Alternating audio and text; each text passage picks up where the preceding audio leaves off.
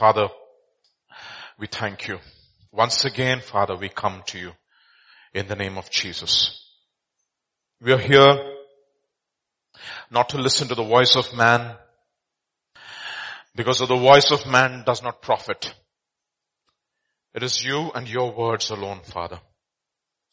And therefore we pray along with Peter. Where can we go, Father? Go, Lord. You and you alone have the words of life. Therefore this evening speak to us through those words. Bring life into us through your Spirit. You said, Lord, the letter kills. Your word says the letter kills, but the Spirit brings life. And therefore we pray, Father, through the ministration of the word, bring life to us. Let this word, Father, be tested, O Lord. And let it be proven in our own lives, O Lord. Whatever is of God, let it be established in our lives. And whatever is not of you, let it just fall to the ground. Commit us into your hands. Anoint us even as we hear and even as I speak. To that end I pray that you would grant us grace and you would bless this time. In Jesus' name we pray. Amen. Okay. So we'll continue to study in the lines of what we've been looking at in our church over the past several weeks, and Sundays and Wednesdays, pastors' conference, etc. Look at some very important aspects of our walk with the Lord. Especially we'll come back to that famous portion of scripture that we've been looking at. 1 Samuel chapter 15 verse 22 and 23. We'll revisit this over and over again, but yes, it's in line with what we've been studying, and therefore pay careful attention. This is 1 Samuel chapter 15 verse 22 to 23. So Samuel said, has the Lord great delight in burnt offerings and sacrifices as in obeying the voice of the Lord? Behold, to obey is better than sacrifice, and to heed than the fat of rams.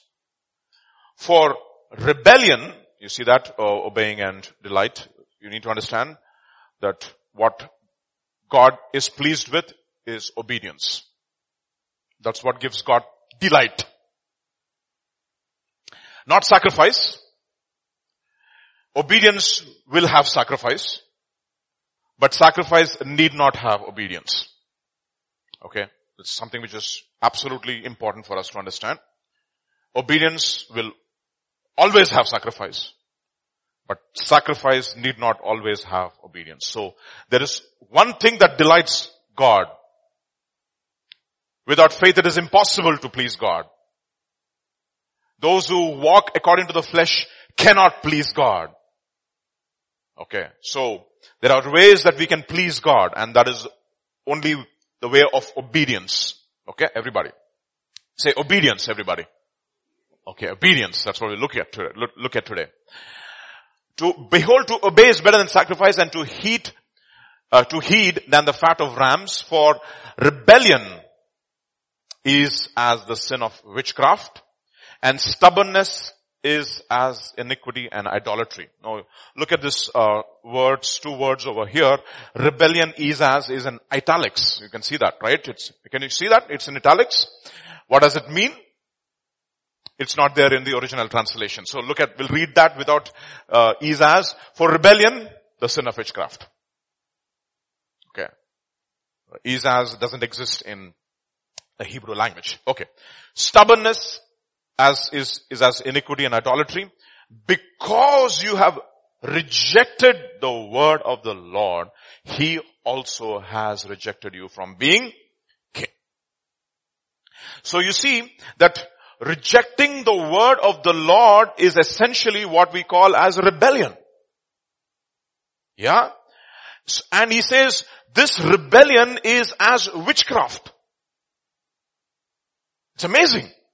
What does it mean? The moment you start rejecting God's word in your life, you're already in rebellion, and then you're operating not necessarily, ostentatiously in witchcraft. You're not going to a witch, but you're already under the influence of the spirits of witchcraft. That's what it means. No, for example, in the New Testament, you will often find people, Bibles, some translations will use this word, this guy has been demon possessed. The word is actually not demon possessed, it's daimonetzomai, which essentially means under the influence of demonic power. That's what it means.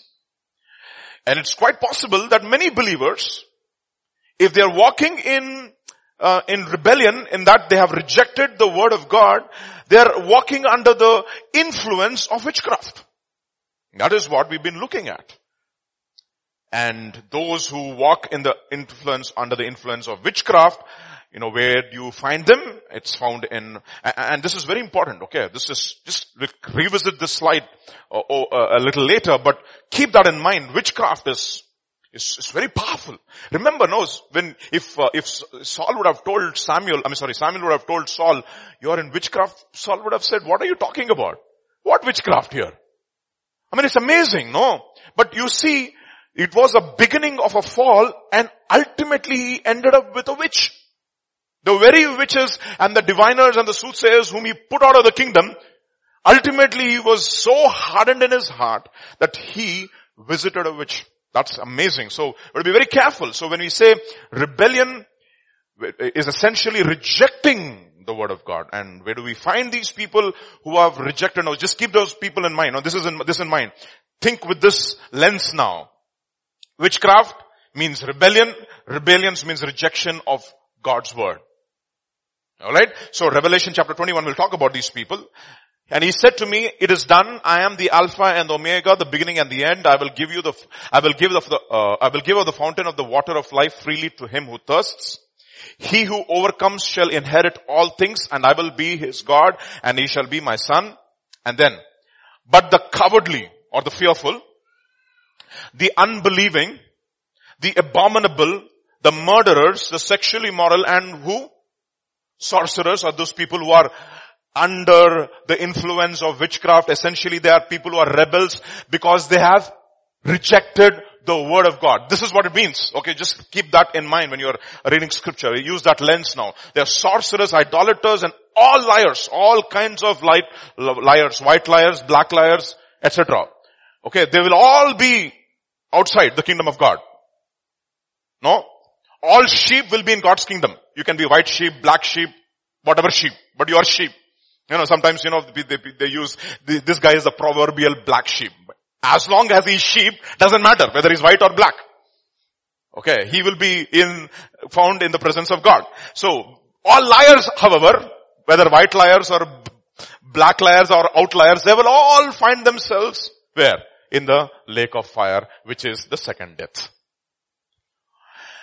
And what is this sorcery? Where does it actually find its influence?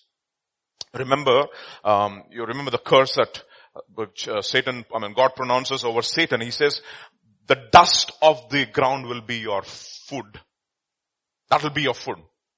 And it says, he made Adam from the dust of the earth. So essentially, the flesh is likened to dust.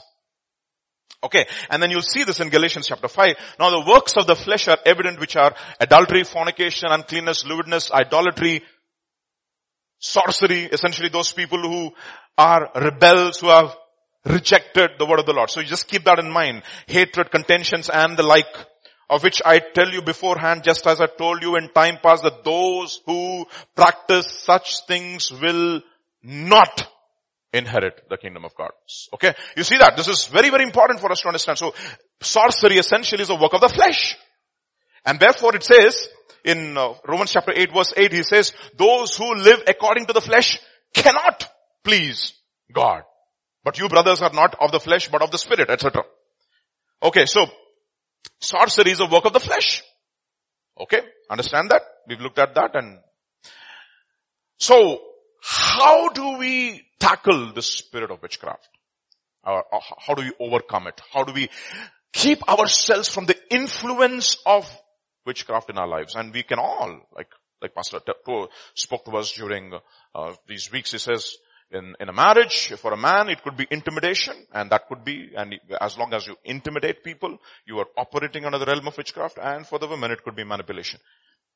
So, all of us can operate in that realm. So be careful about it, and we always constantly keep fighting it, right? So what is the key? What is the key, and how do we do it, is a question. My people are destroyed because of lack of knowledge. So we just revisit this slide over here. Rebellion is essentially rejection of the word of God. And that is witchcraft. On the contrary, obedience is exactly opposite to rebellion. And by the way, rebellion and pride go together. Only those people who are proud are rebels. And only those people who are humble are obedient. Okay, that's a no-brainer. Okay, you want to see the humblest people? Those are the people who are the most obedient people. Okay, proud people, even in their obedience, they are rebels. Okay, so this is something which we need to look at carefully. So obedience is the key. Alright, and why did God save us? Why did God save us? The reason God saved us was this. Romans chapter 1 verse 5. Through him we have received grace and apostleship to call all the Gentiles to the obedience that comes from faith. This is what God has saved us for. Obedience that comes from faith. Yeah. And another place, another verse, another author, and you'll say Paul is always worried about obedience. Look at another author, Peter. Pauline, Peterine. Okay. 1 Peter chapter 1 verses 1 and 2. Peter, an apostle of Jesus Christ, to the pilgrims of the dispersion in Pontus, Galatia, Cappadocia, Asia, and Bithynia, elect according to the foreknowledge of God. So a lot of people are worried about who these elect people are. Am I the elect? How do you know that you are among the elect? It's very simple. Elect according to the foreknowledge of God the Father in the sanctification of the Spirit for obedience. That is how you know that I'm a part of the elect. Okay. So, that's very interesting. So, opposite of witchcraft, therefore, is obedience. If you want to ensure that you don't operate in the realm of witchcraft, what do you practice? You practice obedience. The question is, what kind of obedience? Answer? Okay, let's see what kind of obedience he's talking about. 2 Corinthians chapter 10, we know this. For the weapons of our warfare are not carnal, but mighty in God for pulling down strongholds, casting down arguments and every high thing or every thought of rebellion, that's what it means, in other words, that exalts itself against the knowledge of God and bringing every thought into captivity to the obedience of Christ. So you reject every high thing, and the only obedience that is acceptable in the sight of God is the obedience of Christ. Okay, that is how we please God. Any kind of obedience, doesn't matter, you can call it obedience, like Saul said, no, I obeyed the voice of the Lord. No, he says, there is one kind of obedience, there's only one kind of obedience which I am pleased. This is my beloved son whom I am well pleased. When he got into the waters of baptism. When he goes to the Mount of Transfiguration and is hearing about his death, he's discussing about the kind of death that he's going to suffer. And then suddenly Peter opens his mouth and he hears a voice. This is my beloved son. I'm well pleased with him. Listen to him or obey him. That is the whole idea. That is how we know that our obedience pleases God. Any other kind of obedience, therefore, by default, we are operating in the realm of witchcraft. You got that, right? So, what we are striving for, hopefully, in incremental ways, it doesn't happen in a day. Incrementally, we are going towards the obedience of Christ. So how do we achieve this? Is a question. First of all, we should know what it is in order for us to strive for it, right? So let us try to see what it is. The classic text on this is, of course, we know this very famous passage in the New Testament is found in Philippians chapter 2, verses 5 onwards. Let this mind be in you, which was also in Christ Jesus, etc. And verse 7, but made himself of no reputation, taking the form of a bondservant. First, remember, Last Wednesday we heard about bond servant. Yeah, that is how it starts. It starts by taking this position. Okay.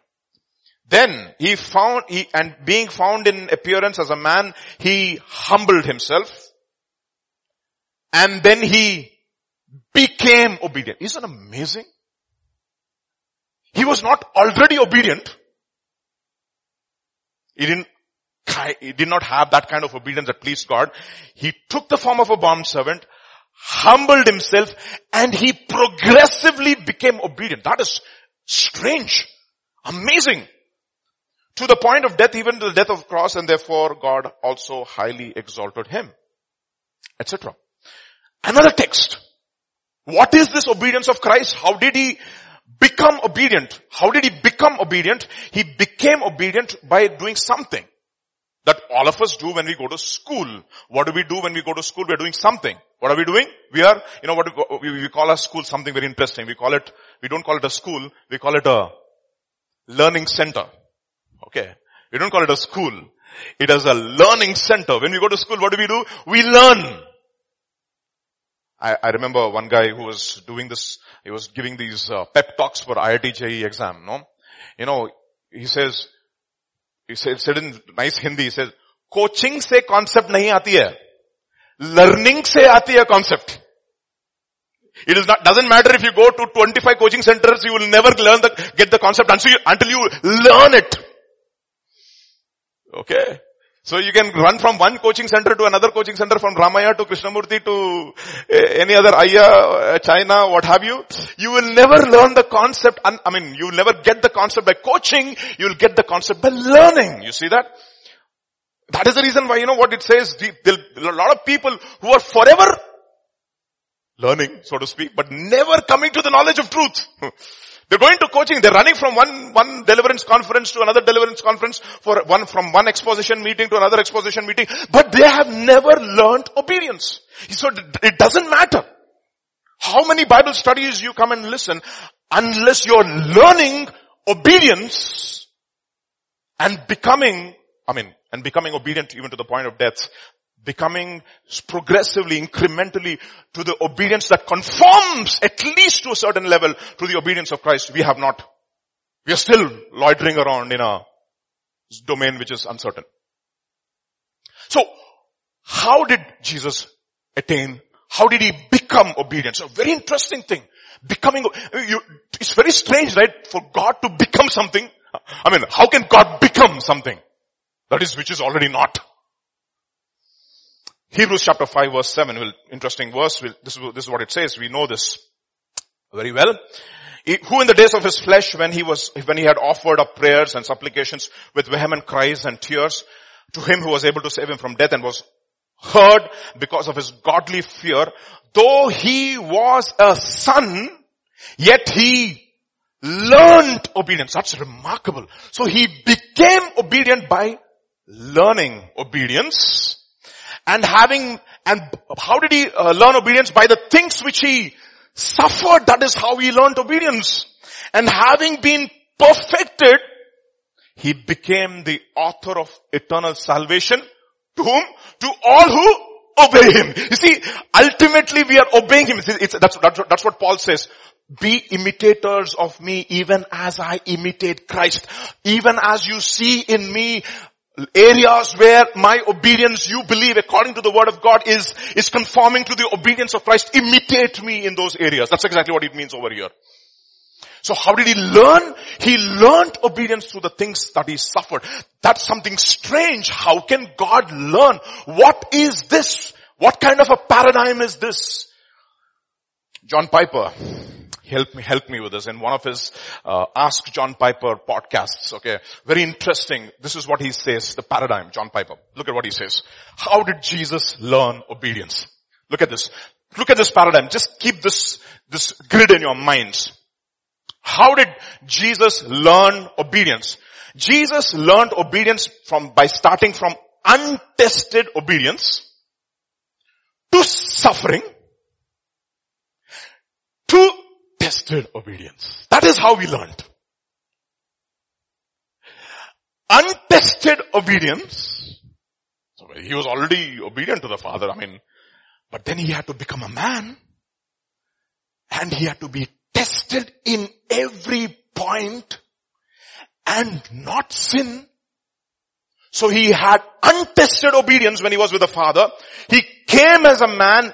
He allowed himself to be tested through all kinds of various trials and situations and relationships, etc. And ultimately, he was perfected in his obedience, which was tested. That is the reason why he says, my dear brothers, don't think strange when you fall into many trials and temptations. Because the testing of your faith produces patience, and let patience have its complete effect that you may be perfect, not lacking anything. See, from untested obedience to suffering to tested obedience, and this is the paradigm for every Christian. How do we accomplish the obedience of Christ in our lives is this process.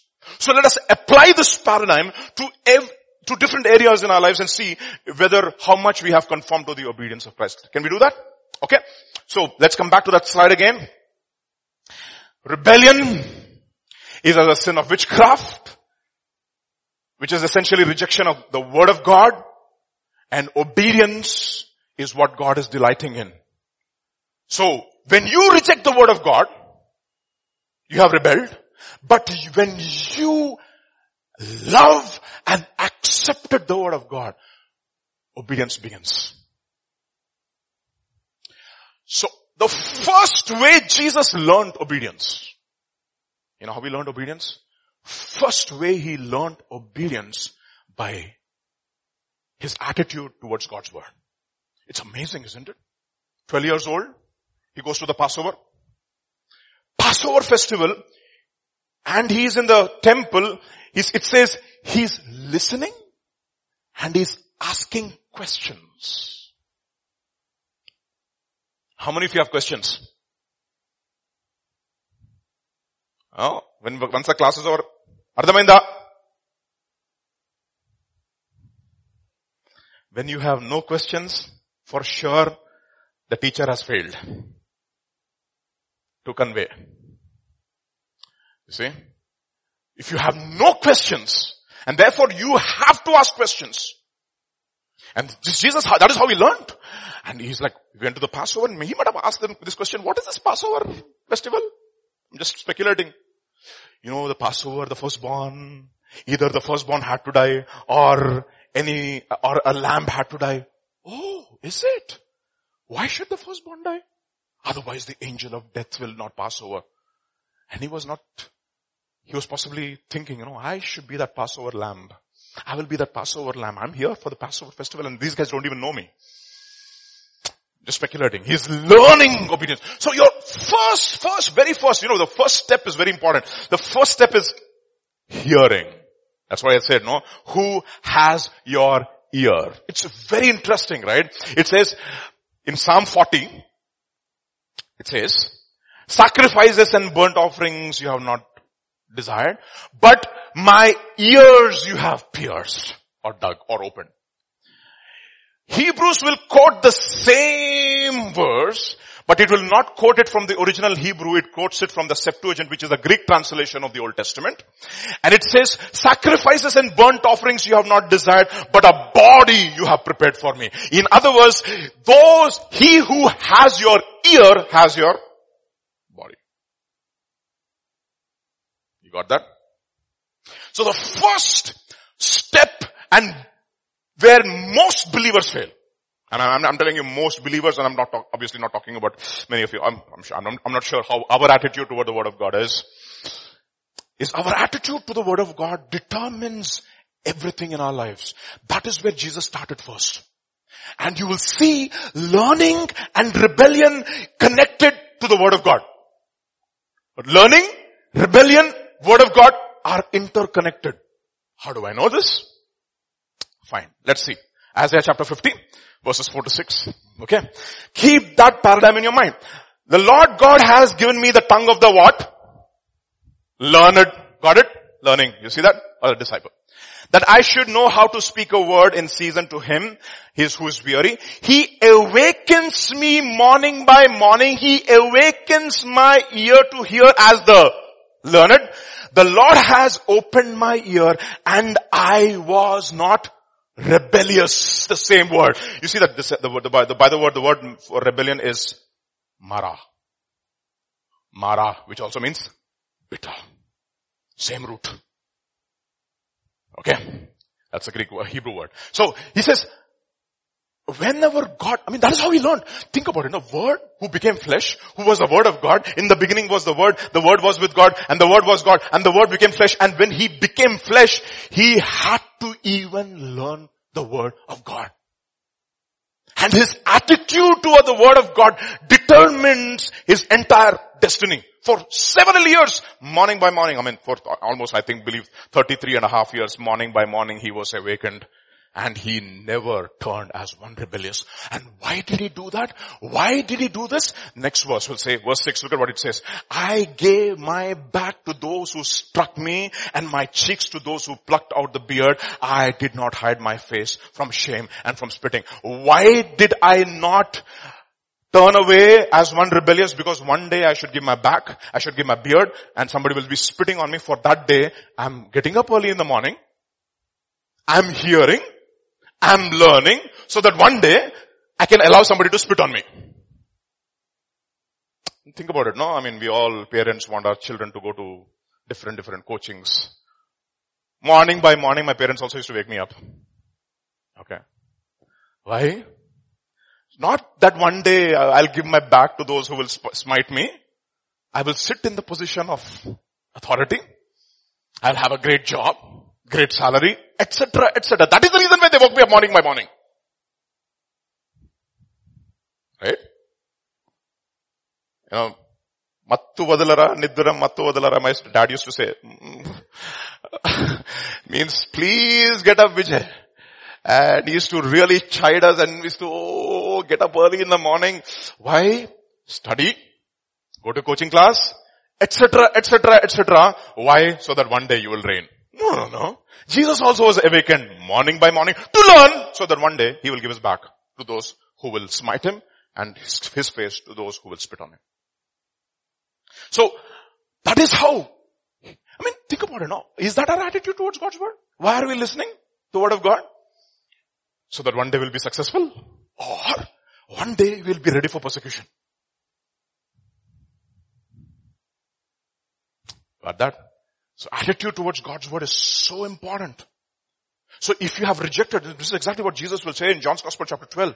And if anyone hears my word and does not believe, I do not judge him. For I did not come to judge the world, but to save the world. He who rejects me does not receive my words, and does not receive my words, that which judges him, the word that I have spoken will judge him in the last day. Meaning, if you have rejected me, means you have actually rejected my words.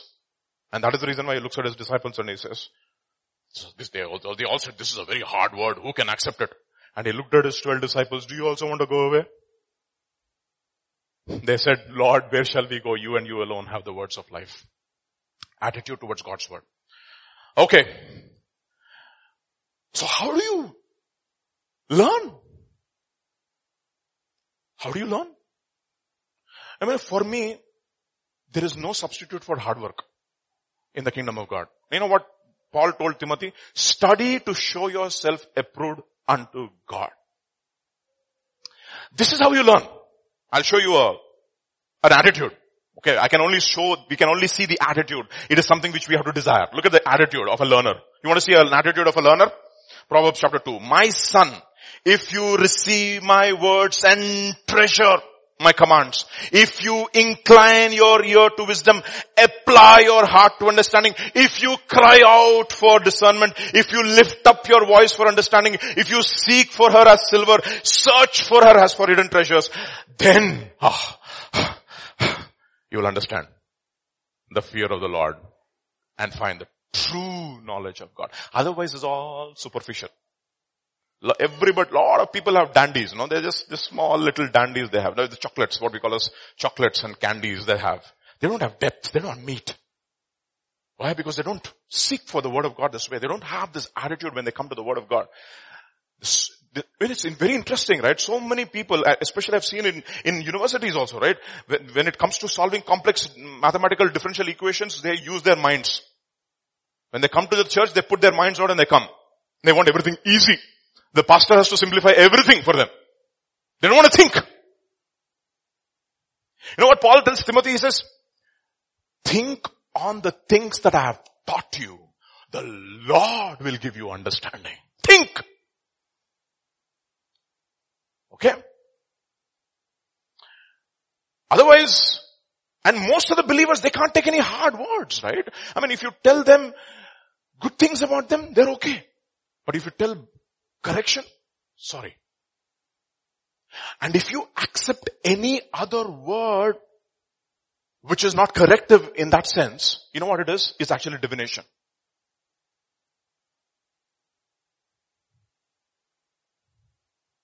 You say, Vijay, prove that from scripture.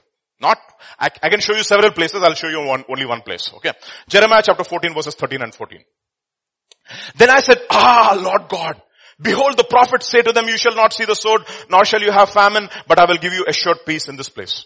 Meaning, this is exactly what people want. Oh, you're so good, you will always be successful in life, nothing will happen to you. And you know what it says? And the Lord said to me, the prophets prophesy lies in my name. I have not spoken to them or commanded them, not spoken to them. They prophesy a false vision and what? A divination. It's divination. What it means is this. Any other word which is not going to really form the obedience of Christ inside of me is not the word of God. It is actually sorcery. It is divination.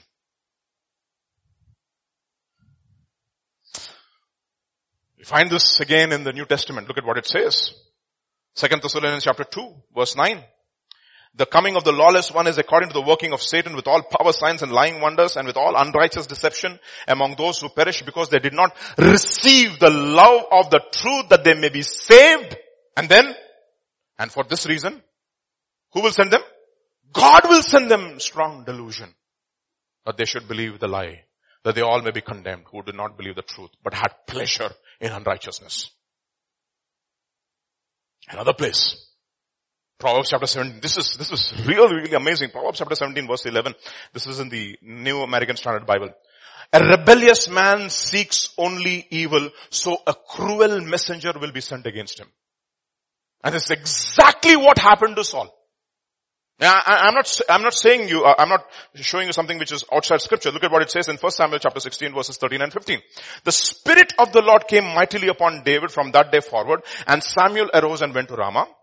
Now the Spirit of the Lord departed from Saul, and an evil spirit from the Lord terrorized him, because he's only rebelling against the Lord. You know what God says? I will send you an evil spirit and it will terrorize you. Saul's servant then said to him, behold, now an evil spirit is terrorizing you. You see that? So, your attitude towards God's word is so very important for all of us, no? It's incremental, by the way. You don't become perfect in a day, but you have our heart towards it. If there is a willing heart, it is not what according to one does not have, but what according to one has. If you are willing and obedient, you shall eat the best of the land. Okay, so don't worry about if you're trying, and if your heart is towards that, it's all right. That's the first thing. Attitude towards God's word. That is how we learned. Hanging on to God's word. It doesn't matter. Let me tell you something. You should constantly keep praying every day of your life, saying, Lord, never stop speaking to me. Never stop speaking to me. Never stop speaking to me.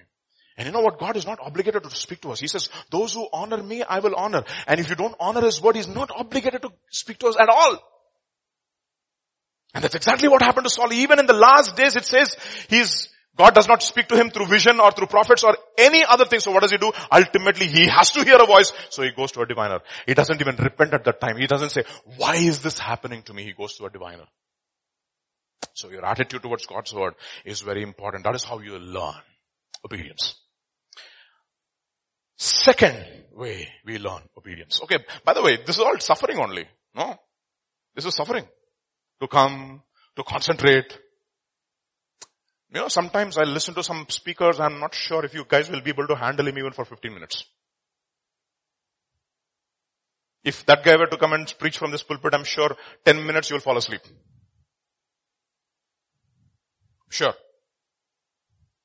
You all have to have animated expressions and dancers and everything, I'm sure you have to, for you to, how many of you can actually listen to Derek Prince consistently, constantly? He's like one dull monotone. Here we have to do soprano, alto, everything. You should say, all kinds of noises in order to attract you.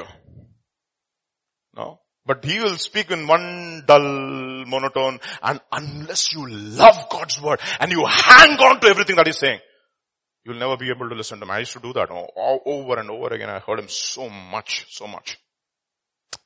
That's first thing. Attitude towards God's word. Second, let's all read this together. How did Jesus learn obedience? Read that. Submission to imperfect authority. Okay? This is something which we cannot circumvent. Alright? This is so important, saints. This is a game changer, I'm telling you, in your life. Game changer. Okay. This is Luke's Gospel chapter 2 verse 51 and 52. Your eternal destiny lies in the way that you accept this word and test it and accept it, of course. Luke's Gospel chapter 2 verses 51 and 52. Then he went down with them and came to Nazareth and was subject to them, but his mother kept all these things in her heart. And Jesus, what? He increased. The eternal wise God increased in wisdom, finding favor with God and with man. What did I say? Untested obedience to suffering, to tested obedience. And what is the suffering paradigm over here? He has to submit to imperfect authority, especially to imperfect parents. I want to ask young people over here. So many people who come from different difficult backgrounds. Some of you orphans, some of you semi-orphans, some of you difficult parents. How is your response to your parents? Did you forgive your parents for some things that they have done to you, maybe in their zeal? Ask yourself this question. And a lot of children will say, when I grow up, I will never be like my dad. I'll tell you something. Today in the morning I was listening to James' story. He said, whenever you say that, that's exactly what you will do. I will never be like that. Don't ever say that. No, I will never be like my mother or never. That means there's something in your heart. I'll ask even sisters-in-law. I'm sorry, not sister, daughters-in-law. Daughters-in-law. Have you forgiven your in-laws? In-laws, mothers-in-law. Have you forgiven them for some harsh words that they might have spoken to you? I'll tell you, it's so remarkable because Jethro, when Jethro comes to meet Moses, one thing that guy does is he goes and pays he just prostrates himself before him and he says, and he honors him. And Jethro, who took advantage of him for 40 years, taking care of his sheep. You don't understand. Did you forgive your parents? Look at one example from the New Testament, from the Old Covenant. Look at this example. This is 1 Samuel chapter 16. But the Lord said to Samuel, do not look at his appearance. You remember this story, right? What is happening? Samuel wants to anoint. It's very interesting. God said, how long will you grieve for Saul? It's knowing that I have rejected him. Go to one place, anoint this fellow. You know what Saul will say? Samuel will say, how can I go? If Saul comes to know, he will kill me. Can you imagine that? Amazing. If Saul comes to know, he will kill me. Then he says, take a heifer, etc. and say that you're offering a sacrifice, etc. And then he goes to Jesse's home and he says, I'm going to anoint one of your sons. And Mr. Big Man comes and when you are a big guy in your home, you think that you are the boss. I'm certainly the man. I'm certainly the man, he thought. Okay. But the Lord said to Samuel, do not look at his appearance or or his physical stature, because I have refused him. For the Lord does not see as man sees, for man looks at the outward appearance, but the Lord looks at his heart. So Jesse called Abinadab and made him pass before Samuel, and he said, neither this fellow. Then Jesse, Shammah, neither this fellow. Then Jesse made 7 of his sons pass before Samuel. And Samuel said to Jesse, the Lord has not chosen these. And Samuel said to Jesse, are all the young men here? You know what? Jesse is not even considering David as a legitimate son. Think about it. This fellow is good for nothing. Good only for taking care of sheep. There remains yet another fellow, youngest. What is he doing? Taking care of the sheep. You know how it's not very easy to grow up in a family where you're not considered really, I know it, no, in homes especially, no. When you have one guy who's really smart, is doing really, really well. Okay, all the talent there he has got, and that fellow becomes suddenly the blue-eyed boy, and everybody in the family, look at this fellow, look at this, learn from him. Automatically that fellow will think that he is and then everybody else is considered less, and one guy who is not studying is looked down upon. It's amazing. It happens in families. This is exactly what Jesse did to his son. And when David became the anointed one, what did he do to his father? Look at what it says in 1 Samuel chapter 22. David left Gath and escaped to the cave of Adullam. When his brothers and his father's household heard about it, they also went down to him. You see that? And he took care of all of them. He had any animosity in his heart? No. Let me ask you this question. How many of you young people over here have something against your parents and you have not forgiven them? Young, old. Some of your parents might have been dead and gone. Did you forgive them? Or do you say, oh my goodness, look at my dad, so much of things he wasted in my life. Very important. How you submit to imperfect authority. Starts from home. And then it starts from home. After you grow up, it goes to another place. We call it the workplace. Okay. There how you submit to imperfect authority matters. Look at this in 1 Peter chapter 2. Servants, be submissive to your masters with all fear, not only to the good and gentle, but also to the harsh. Now we should define who are this harsh. Okay, we'll come to that. For this is commendable if because of conscience toward God, one endures grief, suffering wrongfully. For what credit it is if you are beaten for your faults when you take it patiently. But when you do good and suffer for it, if you take it patiently, this is commendable before God. And then he gives the comparison. For to this you were called, because Christ also suffered for us, leaving us an example that we must follow in his footsteps. So you have untested obedience to suffering to tested obedience. So what is the suffering paradigm over here? The suffering paradigm is when you have a boss who is harsh. And who is this harsh boss? I'll tell you, harsh boss is not the guy who gives you a lot of work. You get that? I'll tell you something. If the more work that you're getting in your office, it is a good testimony, not a bad testimony. You know, the rebels in every office are the lazy people. My dad, we used to just stay next to the rail Nilayam office. Our home was just next to that. Every week almost, or every month, we used to have this Mazdoor union. You know, in Telugu we'll say, Pani Pata Leni Valdu. They all form a union and they're saying, Inqilab Zindabad, Inqilab Zindabad. They want freedom from work.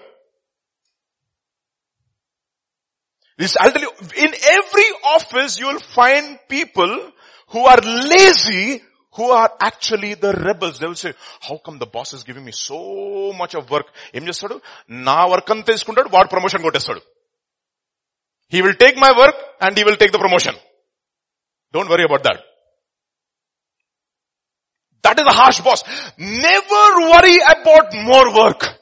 Enjoy it. Now look at this. I always talk about it. Don't ever suffer because of your bad work ethic. Are you a hard worker? I know Warren Wiersbe wrote a very interesting book called On Being a Servant of God. In that, one of the very interesting verses he said, paragraphs in one of the chapters he says, is ministry nourishment or punishment? I went to Gideon's, I went to Gideon's one day when I looked at all these Gideons. First Bible study I took in Gideons, I looked at all the Gideons and I said, you Gideons, what do you think? Is your ministry nourishment or is it punishment? They didn't know what to say. You see? How many of you think your work is punishment? Or is it nourishment? If you're writing a thesis, I know. Sometimes it is punishment for sure. But do you enjoy your work? I'll tell you something, I enjoyed my work. I was in university, boy. I was gone. I enjoyed teaching, I enjoyed doing research. I was enjoying it. I may not have been really, really successful in the worldly terms. Not many publications maybe. But I really, really enjoyed my work. It just gave me an incredible amount of satisfaction when I solved my problem. You see, the work which has been handed into your life, it actually tells something about you. You see what happens to Jesus. John's Gospel chapter 4. In the meantime, his disciples urged him saying, Rabbi, eat. This is what did you eat? Eat. Tinnava. No? Rabbi, please eat. But he said to them, I have food to eat which you do not know. Therefore the disciples said to one another, has anyone brought him anything to eat? This is always the case, whenever, he said, beware of the leaven of the Pharisees and the Sadducees. Oh, we do not carry any bread. That's exactly what they think. They always think in terms of their stomach. And Jesus is looking at them and he says, when I multiplied for 5,000 people, how many? When I multiplied for 4,000, I'm not even talking about the bread, I'm talking about the leaven of the Pharisees. No? Oh, I have food to eat.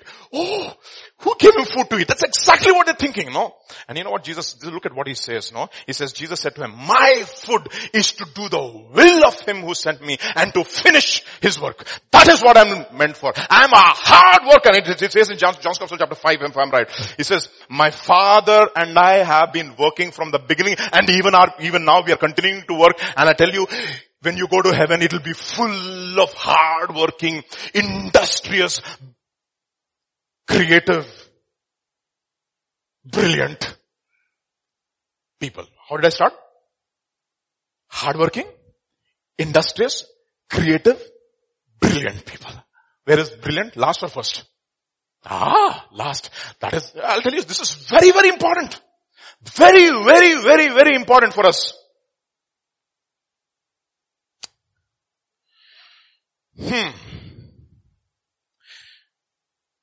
John Piper again. Actually, before we go to John Piper, I want to look at one verse. Before I go to that verse, I'll look at another verse. 1 Peter chapter 5. Likewise, you younger people, submit yourself to your elders. Okay? Just look at this. This is a principle. Be clothed with humility, for God resists the proud, but gives grace to the humble. How do you know that you are humble? Because God gives you grace.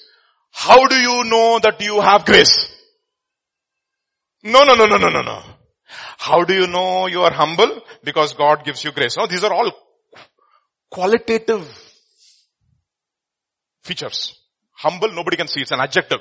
And can anybody see humility? You can only see a person who is humble. So humility is a character. Grace is also an abstract quality. But how do I know that I'm humble? When I have received grace. How do I know that I have received grace? Look at what it says in 1 Corinthians chapter 15 verse 10. By the grace of God, I am what I am. And his grace towards me was not in vain, but I labored more abundantly than they all, yet not I, but the grace of God which is in me. So how do I know that I have really the grace of God in my life? I am one of the most hard-working people in wherever I'm placed. Okay. Hard-working. How do I know that I'm humble? When I have received grace. How do I know that I have received grace? I am the hardest worker. He says, I am the most hard worker. He didn't say I am the most intelligent. Let me tell you, Paul was definitely more intelligent than Peter. For sure. Okay. And Peter himself said, I don't understand many of the letters that he says. He scratched his head. But you know what he says? He's never saying, I am the most intelligent person. He never says, I am the most hardworking person. The grace of God really makes us hardworking people. I was listening to one sermon recently by John Piper, and this is how he puts it, in beautiful words. Look at what he says. The grace of God, the power of his grace, in other words, in the heart of a humble believer who utterly depends upon God, produces in him incredible energy and industry. Let me read that again.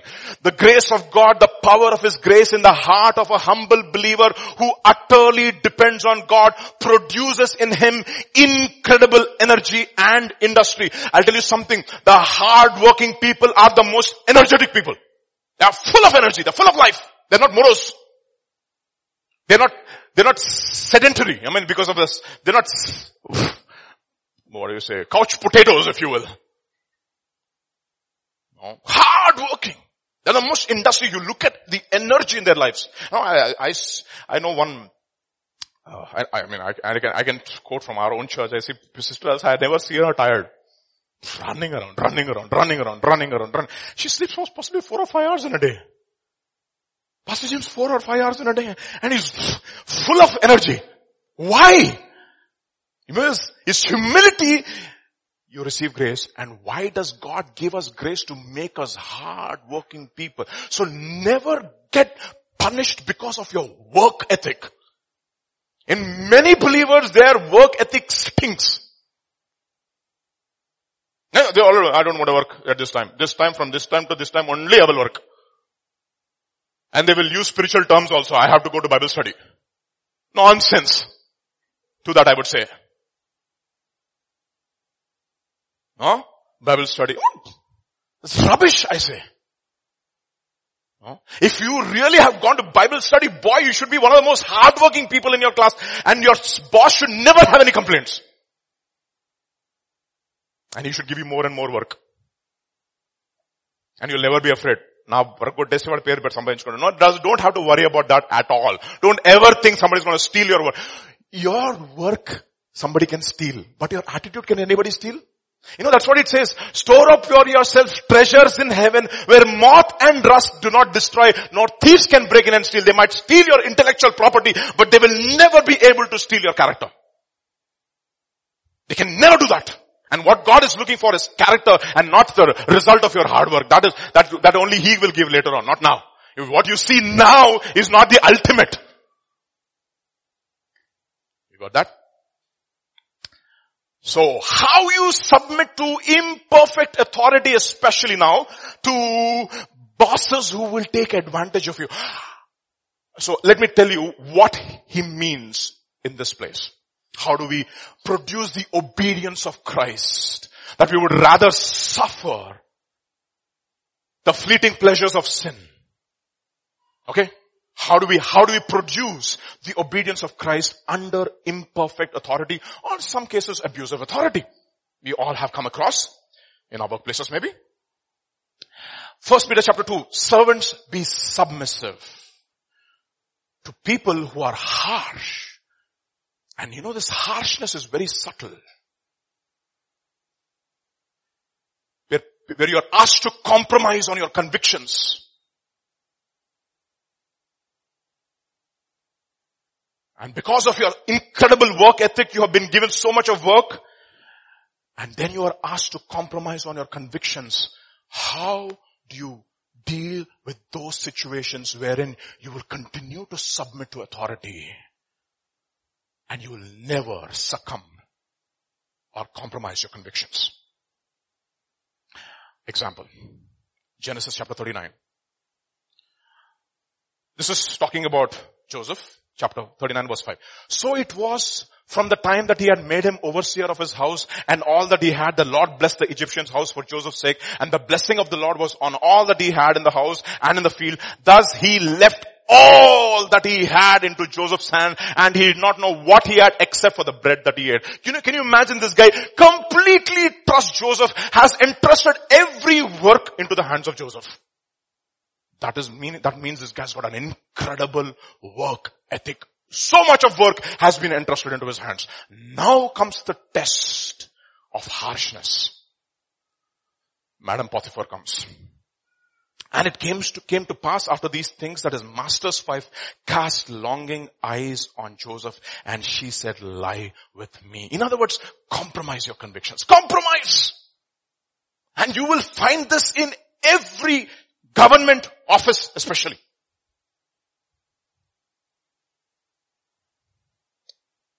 But what about Joseph?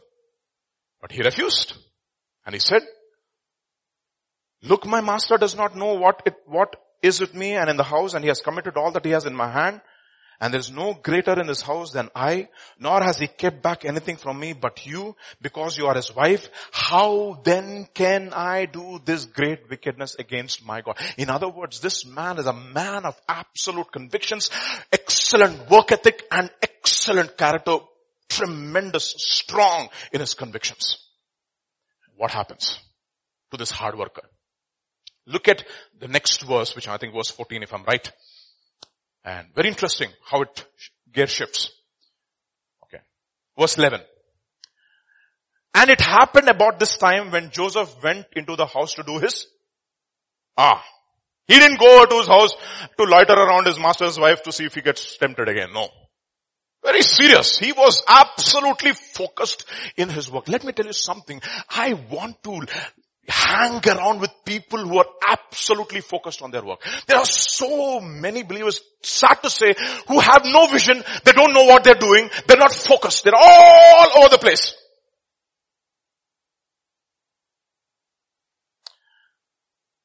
He went to do his work. None of the men on the house were inside. Mostly this lady must have arranged this circumstance. Then what happened? That she caught him by his garment, lie with me, but he left his garment in her hand and fled and ran outside. You know what? It's very interesting, right? How much will God test you? He will not test you more than what you can bear, but with every temptation there will be a door of escape. From the Potiphar's house, he goes into prison where he will never be tempted by Potiphar's wife again. That is how God honors.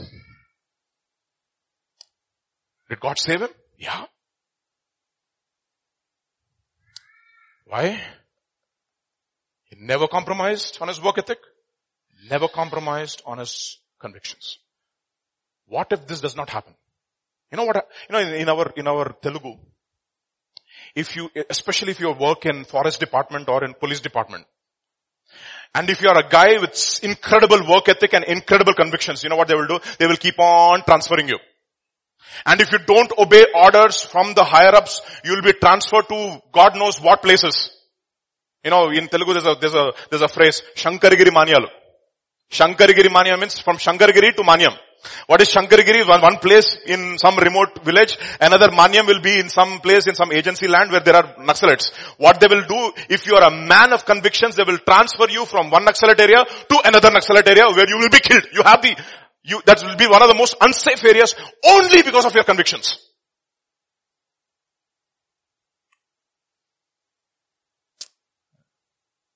Morning by morning, he awakens me. I learned. And I was not rebellious, so that one day I can give my back. You want to look at another paradigm? A man who was under a wicked authority who was going to take advantage of him and is going to send him to a place where his life will be at stake only because of his convictions. You know who that man is? Any guesses? 2 Samuel chapter 11. Then David sent to Joab saying, send me Uriah the Hittite. And Joab sent Uriah to David. When Uriah had come to him, David asked how Joab was doing and how the people were doing and how the war was prospered. Deception. He has a very wrong motive. This man is going to take advantage of a servant who's under him. And this servant is going to submit to his master and is not going to compromise on his convictions. To an evil, harsh master. It's very interesting how things can change. How David changes over a period of time. It's scary. Remember, he also had a very tough master. Saul, he was after his life, but he never, ever raised his finger against his master. Remember that? And even after his master died, he said, can I find anybody in the house of Saul to whom I can show mercy? You see, this man now has become so evil and a harsh master. He is going to take advantage of a guy, but this guy, he is so strong on his work ethic, so strong on his convictions, he's not going to compromise. He's going to rather die rather than succumb to his convictions. When Uriah had come to him, David asked, etc., go down to your house, wash your feet. So Uriah departed from the king's house and a gift of food from the king followed him. You see how he's trying to appeal to his senses. I remember when I went to NCC camp, I used to think when you go to NCC camp, you will be given very nice food. It is one of the worst food I have ever eaten in my entire life. Incredible. Water. It's like roti is like one papad only. And water, chai, which is like water. Everything is water, and they'll wake you up at 4 o'clock and they'll give you that lousy food sometime. I'm sorry. And it was really terrible food. I used to wonder, what is this?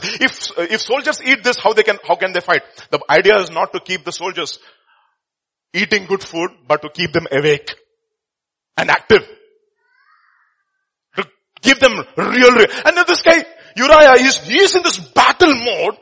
He's in the barracks, was eating the food that, army people when they're fighting eat, and suddenly comes back home and David is giving him food and he says, no Baba, I'm not going to eat this food. How can I eat this food? That's exactly what Hebrews chapter 13 will say. Pray with those who are in the prison as if you are chained with them.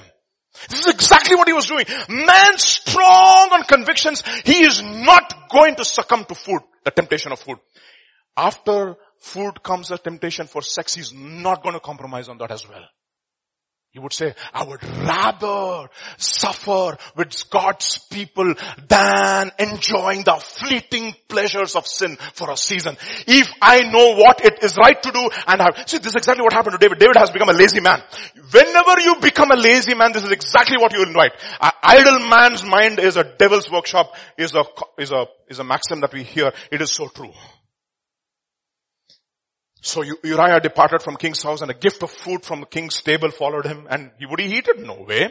But Uriah slept at the door of the king's house with all the servants of his lord and did not go down to his house. So when they told David saying, Uriah did not go down to his house, David said, did you not come from a journey? Why did you not go down to your house? And look at the answer that he gives, convictions.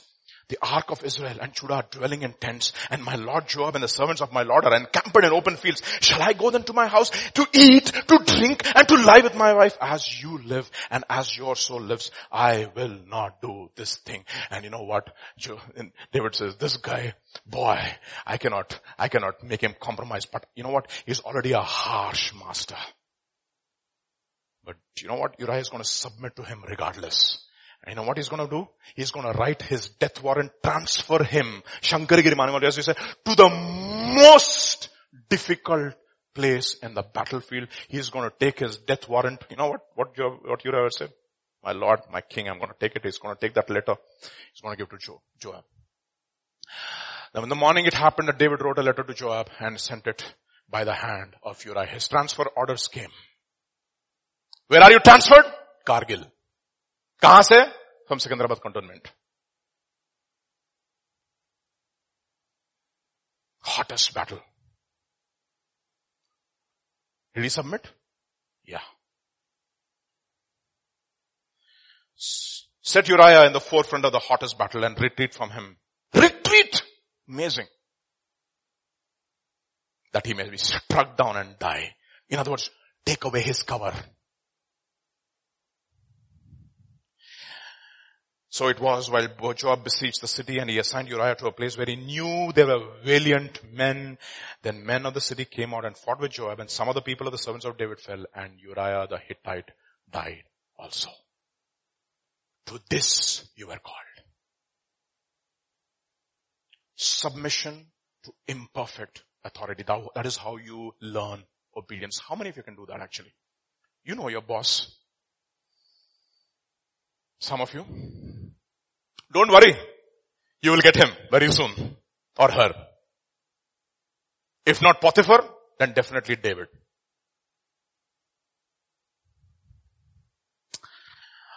Okay. That is how he learned obedience. Third, how he learned obedience. How he makes us learn obedience. He loves an imperfect wife. That's amazing, isn't it? Ephesians chapter 5. Wives, submit to your own husbands. Not to others' husbands, own husbands, okay? Just in case. As to the Lord. The husband is the head. So, therefore, as the church is subject to Christ, so let the wives be subject to their own husbands. But look at wives, husbands. Husbands, love your wives just as Christ loved an imperfect wife and gave himself. Oh, you think it is easy. Oh. You know, John Piper wrote a book called This Light and Momentary Marriage. It's actually taken away from that verse, light and momentary affliction. I mean, it's not romantic all the time. It's battle. You have to really be at it. It's death. That is how he is going to sanctify us. Through our marriage. Marriage is a tool for sanctification. To produce obedience of Christ. No other thing. See? Pleasure and all is just sides. That he might present to himself glorious church, not having a spot or a wrinkle, etc. You know this. What about wives? Wives, likewise be submissive to your own husband. You know what this likewise is? This is exactly after talking about imperfect bosses. Peter is talking about likewise wives. Submit to your own husbands. That even if some do not obey the word, they without a word may be won by the conduct of their wives. I can only read scripture. In the Tuesday Bible study, I am the minority. Absolute minority actually. I'm the only guy most of the times and everybody else is ladies. That Tuesday Bible study, yes, you're here. And sometimes when I have to read this verse, I'm like looking at them from the corner of my eye. I turn to the board sometimes. Just to ensure that I don't look at them. But it is not me. This is what God is saying. When they observe your chaste conduct accompanied with fear, do not let your adornment be merely outward, arranging of the hair, wearing of the gold, putting on fine apparel. Rather, let it be the hidden person of the heart with the incorruptible beauty of a gentle and a quiet spirit. For in this manner, in former times, the holy women who trusted in God also adorned themselves, being submissive to their own husbands, as Sarah obeyed Abraham, calling him Lord. When did he call him Lord? When did she call him Lord? Whenever he made a decision, she called him Lord. Please go and say that you are my wife, not my wife, my sister. Yes, Lord. After she conceives, tell Abimelech that you are not my wife, you are my sister. Yes, Lord. Amazing. Husbands likewise dwell with them with understanding, giving honor to the wife as a weaker vessel, being heirs together of the what of life? The grace of life. Okay, I'm not going to go into the details. So that is how obedience of Christ is produced. You know, marriage, by the way, children who want to get married. Why is marriage given to us? Why? Simply so that God can produce the obedience of Christ inside of us. That is the reason why. Marriage is given to us. It's a great mystery. Great is the mystery of godliness. Great is the mystery of marriage. There are only two mega mysteries in the Bible. The mystery of godliness and the mystery of marriage. Others are just normal mysteries. Okay. Finally, the obedience of Christ. How do I know that I have the obedience of Christ? And being formed in appearance as a man, he humbled himself, became obedient to the point of death, even the death of the cross. Therefore, God highly exalted him. I'm not doing this for exaltation here. I'm going to work for the exaltation which comes from God alone. That is what? That is the obedience of Christ.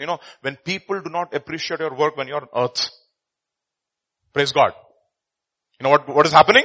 Obedience of Christ is being made perfect in you. 1 Peter chapter 1. In this you rejoice, though now for a little while. If necessary, you have been grieved by various trials, so that the tested genuineness of your faith, which is more precious than gold which perishes, though it is tested by fire, may be found to result in praise and glory and honor when? At the revelation of Jesus. Whose praise? Your praise. Whose glory? Your glory. Whose honor? Your honor. When? Not now. At the revelation. We are not looking for things now. See, this is what obedience of Christ is. Any other obedience is not obedience. Any other obedience is rebellion, and any other obedience therefore is operating in the realm of witchcraft. So let me tell you something, saints. If you haven't taken anything away from today's Bible study, one of the things that you can always check if you are really, really a humble person. Humble person is a hard-working person. He works hard. It says, I toil, Paul says, I toil, I labor. And he calls his co-workers co-laborers. It's labor. It's hard work.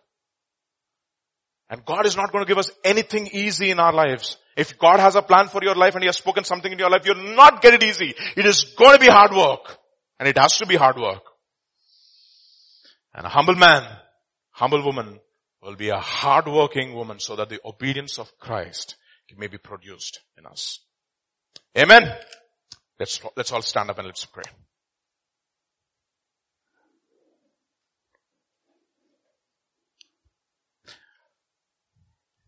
Whenever we come to the study of the word, we don't get condemned. We get convicted. Conviction is of God. Condemnation is of the devil. God only rebukes those whom He loves. And every word requires from us. And this evening, just check, how was your work ethic in your offices? Children, in your homes, when you study. Has work become punishment or is it nourishment? Laboring, but getting discouraged. This evening, just surrender to God and say, Lord, help me. Help me, Lord. Forgive me. So many times I worked to please men and not to please you. I pray, Father, that your Lord, you will find in this house men and women who would want to please you.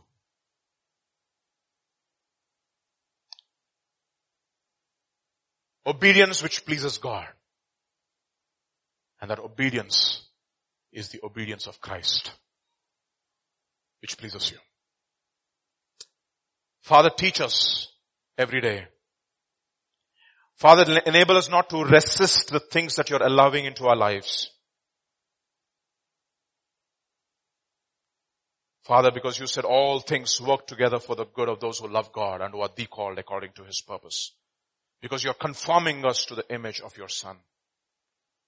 And the image of your Son is produced only by the obedience of your Son. And I pray, Father, that you would find in this house and in the weeks to come, those who will hear to this word, you would find people Father, who are sincere in striving to attain to the obedience of Christ. Grant us grace to that end, we pray. That we will be hardworking, young men, young women, older men, older women. Not lazy people. Forgive us our sloth. Quicken us in our mortal bodies. And enable us to be hardworking people who will look for exaltation only which comes from you and not from anybody else. You said in your word, exaltation doesn't come from the east or from the west. It comes from you, O Lord. And you alone. Grant us grace to that and we pray. Once again, we remember Pastor James and Sister Elsa. Keep them, Lord. Pray, Father, for Pastor even as he travels, that you would be with him, with your servant. Thank you, Father, for this time that you blessed us with. In Jesus' name we pray. Amen.